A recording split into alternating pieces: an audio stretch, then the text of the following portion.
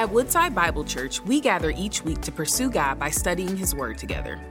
Many of us often wonder if going to church is worth it. But what if we told you God has a beautiful design for the church that very much includes you? The book of 1 Timothy speaks to these truths. And if each of us submits to them, our church will function as the loving family God intends. Join us this week as we look at the answers to the question, Church, why bother?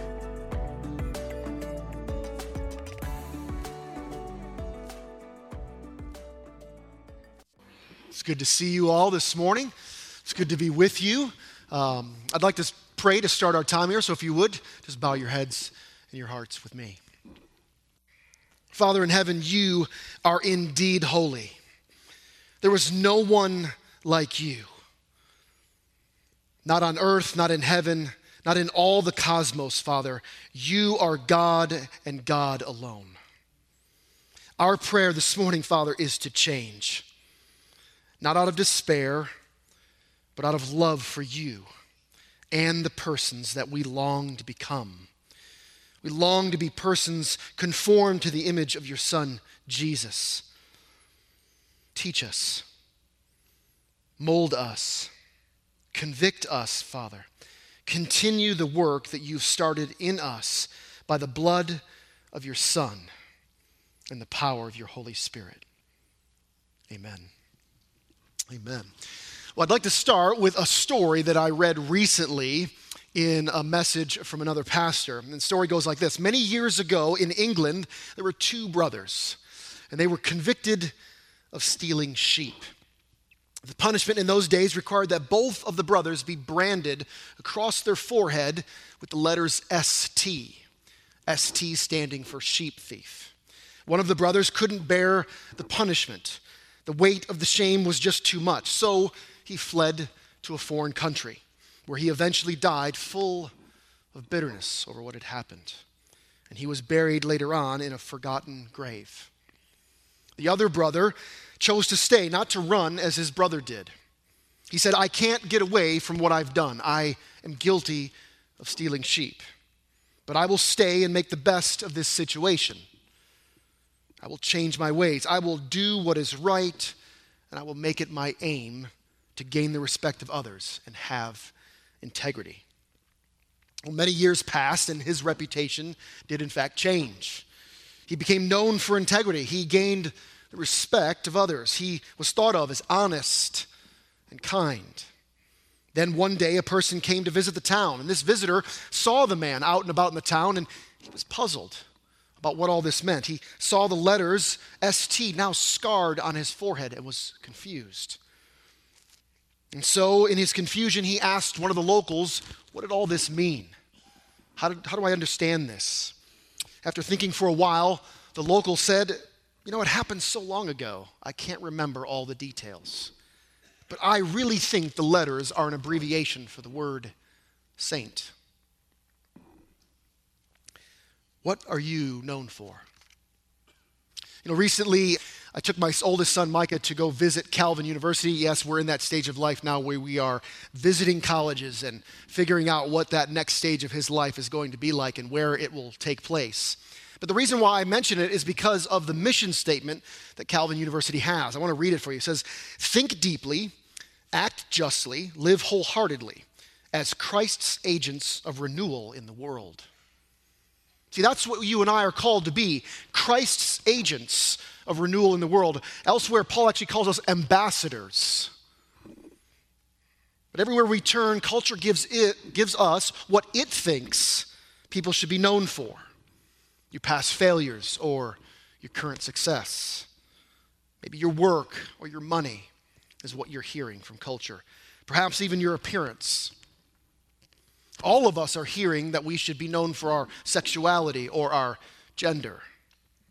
See, culture has even gone so far as to question what it means to be a man and what it means to be a woman. But culture isn't merely asking these questions. It's giving its own answers as well. But in the quest to undo unhelpful stereotypes or caricatures, humanity has shown itself to desire autonomy more than truth. Right? It's our will rather than God's will. And what we're left with is a world that sees no difference, no uniqueness between men and women. Everyone is interchangeable. This has only brought more confusion and more bondage. And so I'll just ask you, are there any differences between boys and girls? Between men and women? And if we agree then that there are differences, then where do those come from? And who decides that? See, I understand that everybody has passionate answers to those questions because they're all deeply personal. But what we need to remember is that God has already given an answer on men and women. And we know that in the church, Christian men and women should be known for their gospel-centered behavior. That's what we should be all about. The gospel is the thing that should be branded on our minds and our hearts. It should be dripping off of our words as we speak them. Some might argue that the stakes are high in our modern time. I think they've always been high in how we conduct ourselves as Christian men and women. And even in saying that, I'm reminded of the words from Jesus as he ascended into heaven. Shortly before that happened, after his resurrection in Acts 1:8, he says, "You will be my witnesses in Jerusalem and in all Judea and Samaria and to the end of the earth."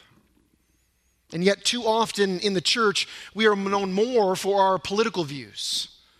Maybe even your view on the economy or what policies are good and bring about personal wealth, what policies are bad, and so on and so forth, or even our jobs. All of that more than Christ-like character.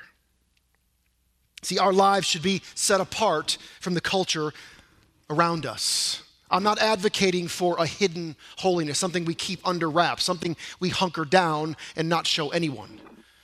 What I am advocating for, and what Scripture advocates for, is a visible holiness that points to Jesus while we live and work and be involved in this world. It's an incarnational holiness that we are called to.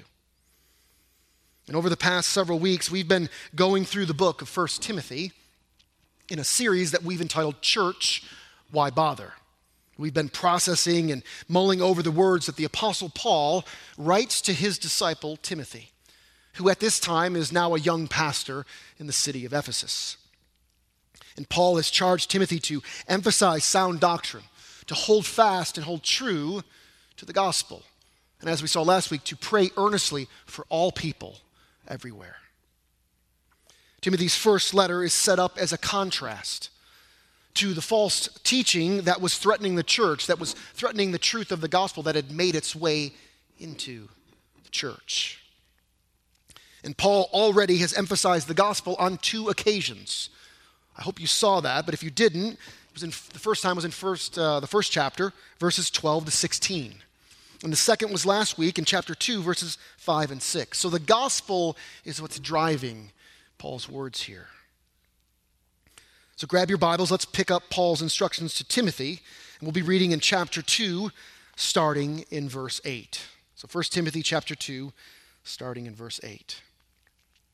Paul writes, "I desire then that in every place the men should pray, lifting holy hands without anger or quarreling. Likewise also that women should adorn themselves in respectable apparel, with modesty and self-control, not with braided hair and gold or pearls or costly attire, but with what is proper for women who profess godliness, with good works. Let a woman learn quietly with all submissiveness. I do not permit a woman to teach or to exercise authority over a man. Rather, she is to remain quiet. For Adam was formed first, then Eve. And Adam was not deceived, but the woman was deceived and became a transgressor. Yet she will be saved through childbearing, if they continue in faith and love and holiness with self-control." Well, in our text, Paul's emphasis is on the behavior of men and women who profess faith in Christ. And this is one of those scriptures where many have contested the meaning of words here. Not so much in their definitions, but in how we apply them in the church. How do we live these out? What does it look like to live out these words faithfully? And the challenge for us this morning is to see these words through the lens of the person and the work of Jesus Christ and their original context.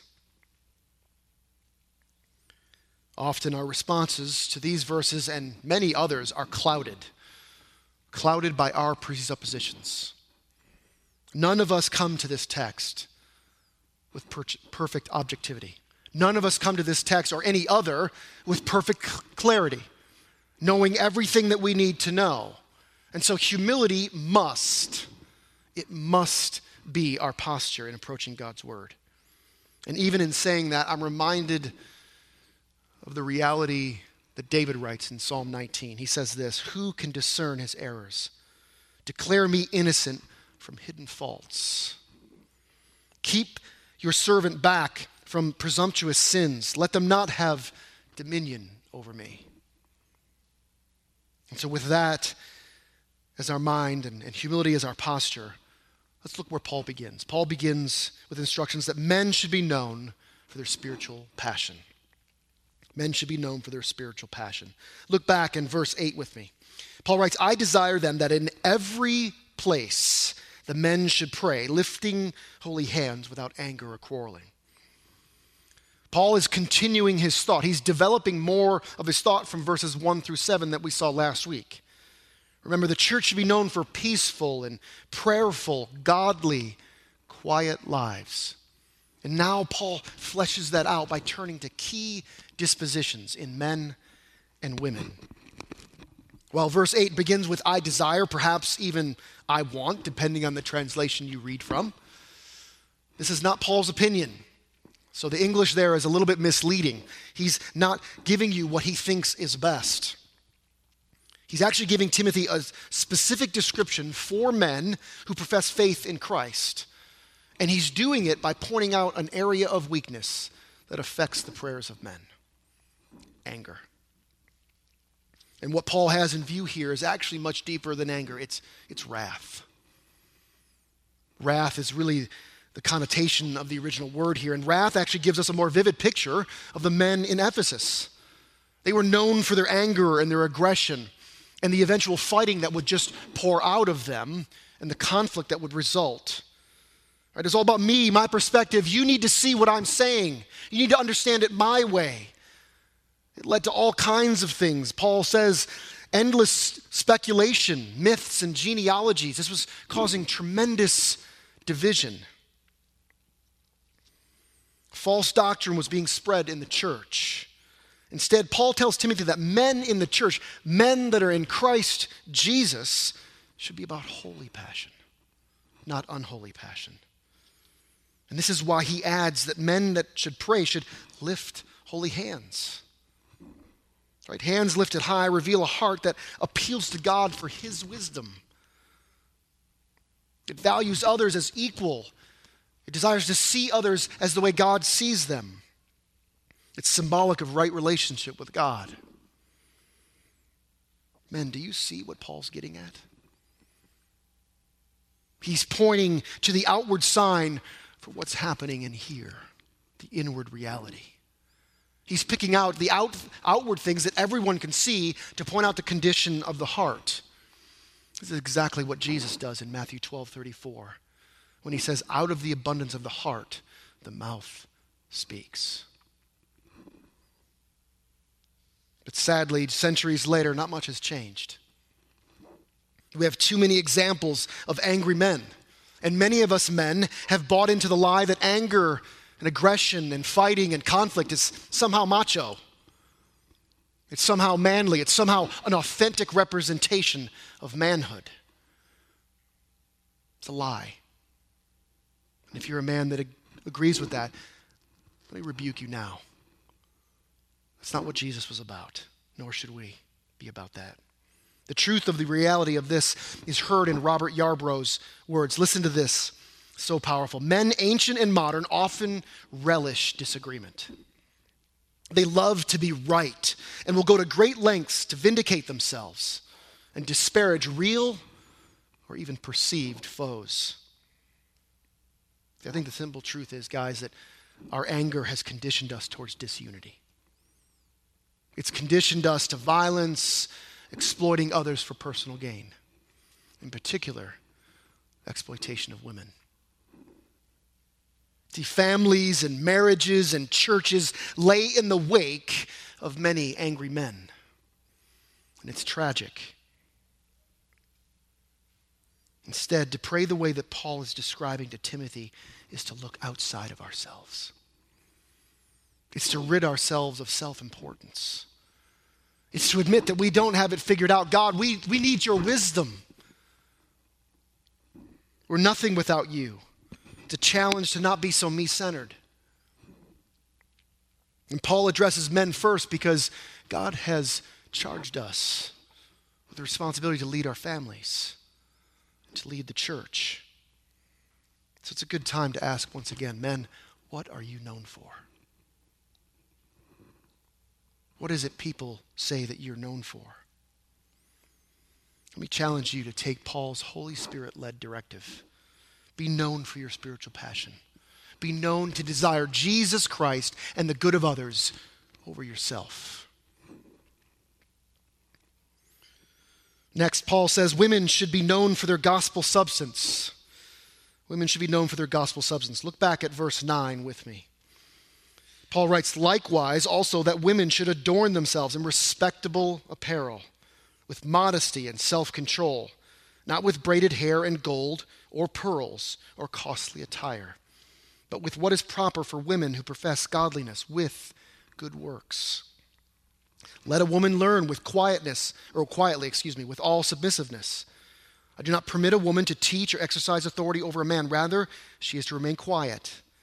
For Adam was formed first, then Eve. And Adam was not deceived, but the woman was deceived and became a transgressor. Yet she will be saved through childbearing if they continue in faith and love and holiness with self-control. So as Paul shifts to women now, he says likewise. So there's no new thought pattern for Paul. He's continuing in the same train of thought. But I want to know if you notice something. Do you notice Paul's focus on the fruit of one's life? Remember, for the men, I just said that Paul called out the internal reality of anger in the heart that leads to the external reality of fighting and conflict. Now for women, he calls out the external reality of appearance that reveals the internal reality of an unhealthy concern with bodily appearance. And he gives his instruction to women in 3 parts. Look at them again. He says, use discretion and aim for modesty. Don't use wealth to show an elaborate appearance. Adorn yourselves with good deeds. So why all of the focus on clothing and appearance? Why the strictness here? Is this a ban altogether on nice things, on nice clothes and nice jewelry? Well, no. A little context is helpful here. Ephesus was a pagan city. It was known for demonic activity tremendously. And prominent in Ephesian culture was cult worship that centered around the temple of Diana. But it wasn't just cult worship that happened there. It was a center for business and trade and politics and religion. So you can imagine the kind of cross-section of culture that would frequent this place, the kinds of people that would be there. And the cult was led primarily by women, many of whom were employed as prostitutes. And they dressed themselves in an elaborate show of wealth to attract attention for personal gain, to increase their own influence among other people, to manipulate and exploit leadership, including the leadership of men. And so with this as the context in which the church is present, Paul instructs women to adorn themselves with clothing and hairstyles and jewelry that in their culture is inexpensive. It's modest, not suggestive at all. He says, don't embrace the values of the culture. Timothy, instruct them to be modest, aim for godliness, and embrace the beauty of doing good for others. So ladies, what are you known for? What is the one thing that when people hear your name, they would say in response? How then do women become known for their gospel substance? Well, Paul gives the answer in verse 11. Let her learn. Let her learn. See, tragically have read this verse and the next with an overly authoritarian tone. As if Paul's saying, shut up and sit down, and there's this harshness in it. See, it's a tone that's done much damage for platonic relationships between men and women. It's a tone that's wreaked havoc in marriages. It's a tone that's pushed women down and belittled them. This letter is written in a pastoral tone. A tone that cares for the discipleship of women just as much as that for men. See, Paul's telling Timothy here to provide a space in worship where women can learn and they can do so in peace. Because in the culture, women were largely dismissed in this time. Their education was an afterthought, if a thought at all. Women were treated as a commodity. Sadly, some places not too much different today. But in Ephesus, education of women wasn't a priority. It wasn't considered. And so Paul's not saying that women should be silenced in the church. But in fact, he's charging Timothy and making him responsible for each woman's worshipful learning. Give them a space to learn, Timothy. They are a disciple just like you are. See, in verse 12, Paul brings clarity to verse 11. He anticipates after that he affirms and empowers women to learn because they weren't in the culture, not outside the Christian faith. He assumes what question will come next. And you can hear it through the cynical hearts and even sinful hearts. Well, if women were afforded the chance to learn now and they weren't before, what's next? Can they teach? Can they do this? Can they do that? And Paul answers it clearly. He says a woman is not permitted to teach or exercise authority over a man. And none of us can argue the plain language in this text. It's clear. It doesn't need much explanation. And as we're going to see next week, these two things are the very two things that distinguish an elder from a deacon. But that's next week, so I want to leave it there. And Pastor John Piper's words are really helpful for us here, so I want to give them to you as a gift. He says, not all teaching and not all authority are restricted from women in this verse. It's authority over men. There's a kind of authoritative teaching over men that is referred to here. See, Paul is not restricting women for the sake of restricting them. Again, it's about prioritizing their discipleship, giving them a space to learn because they had no space. But look again where Paul goes next as his reason. Look at verses 13 and 14. He points to God's design in creation. Look at verse 13. It says, for Adam was formed first, then Eve. And Adam was not deceived, but the woman was deceived and became a transgressor. See, in one simple sentence, Paul recalls everything of the creation of Adam and Eve in Genesis 2, and then he also recalls the fall in Genesis 3. See, he sees them in a larger light.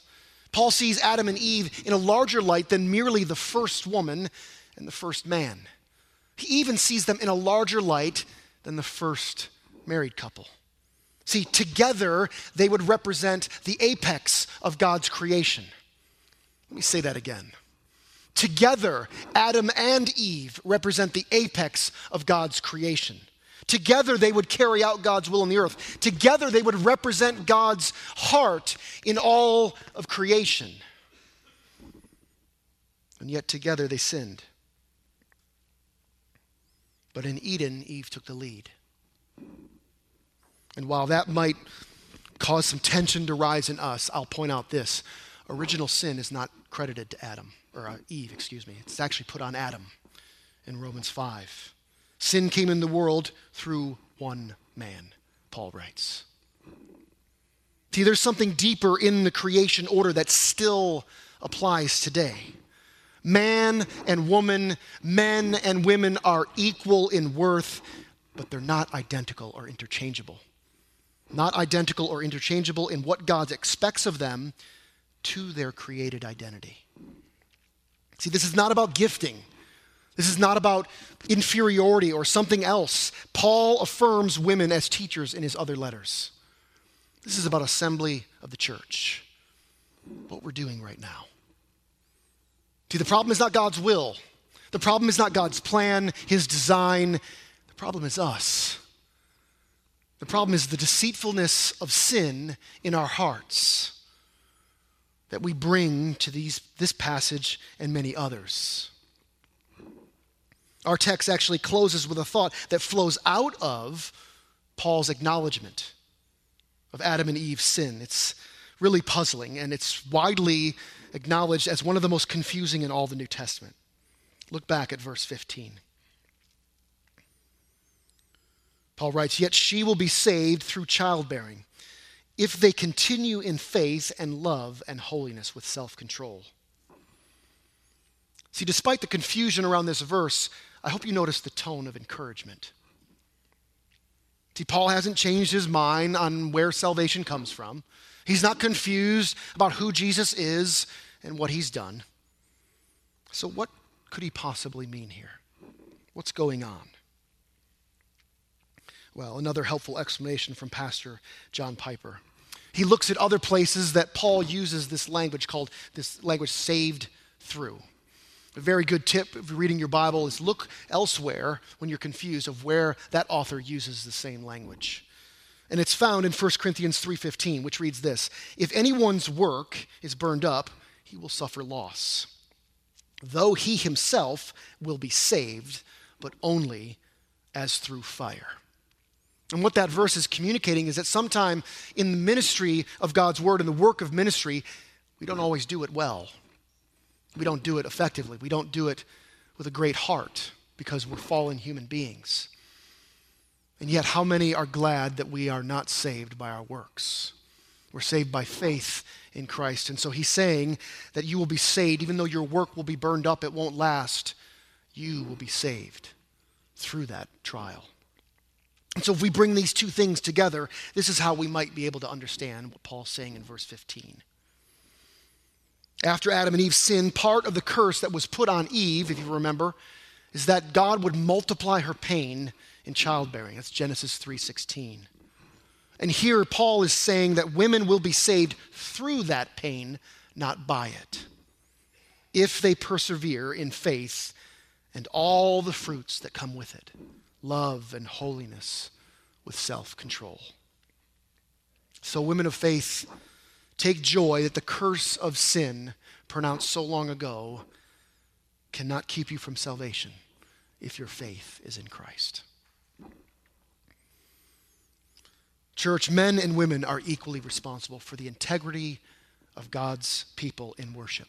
We are equally called to that responsibility, equally called to a life of holiness, a calling, mind you, that is expressed uniquely to each of our God-given identity. Thank you for joining us as we study God's Word together. We would love to hear how God is moving in your heart and get you connected into the Woodside Bible Church family. Head to woodsidebible.org/connect to introduce yourself today.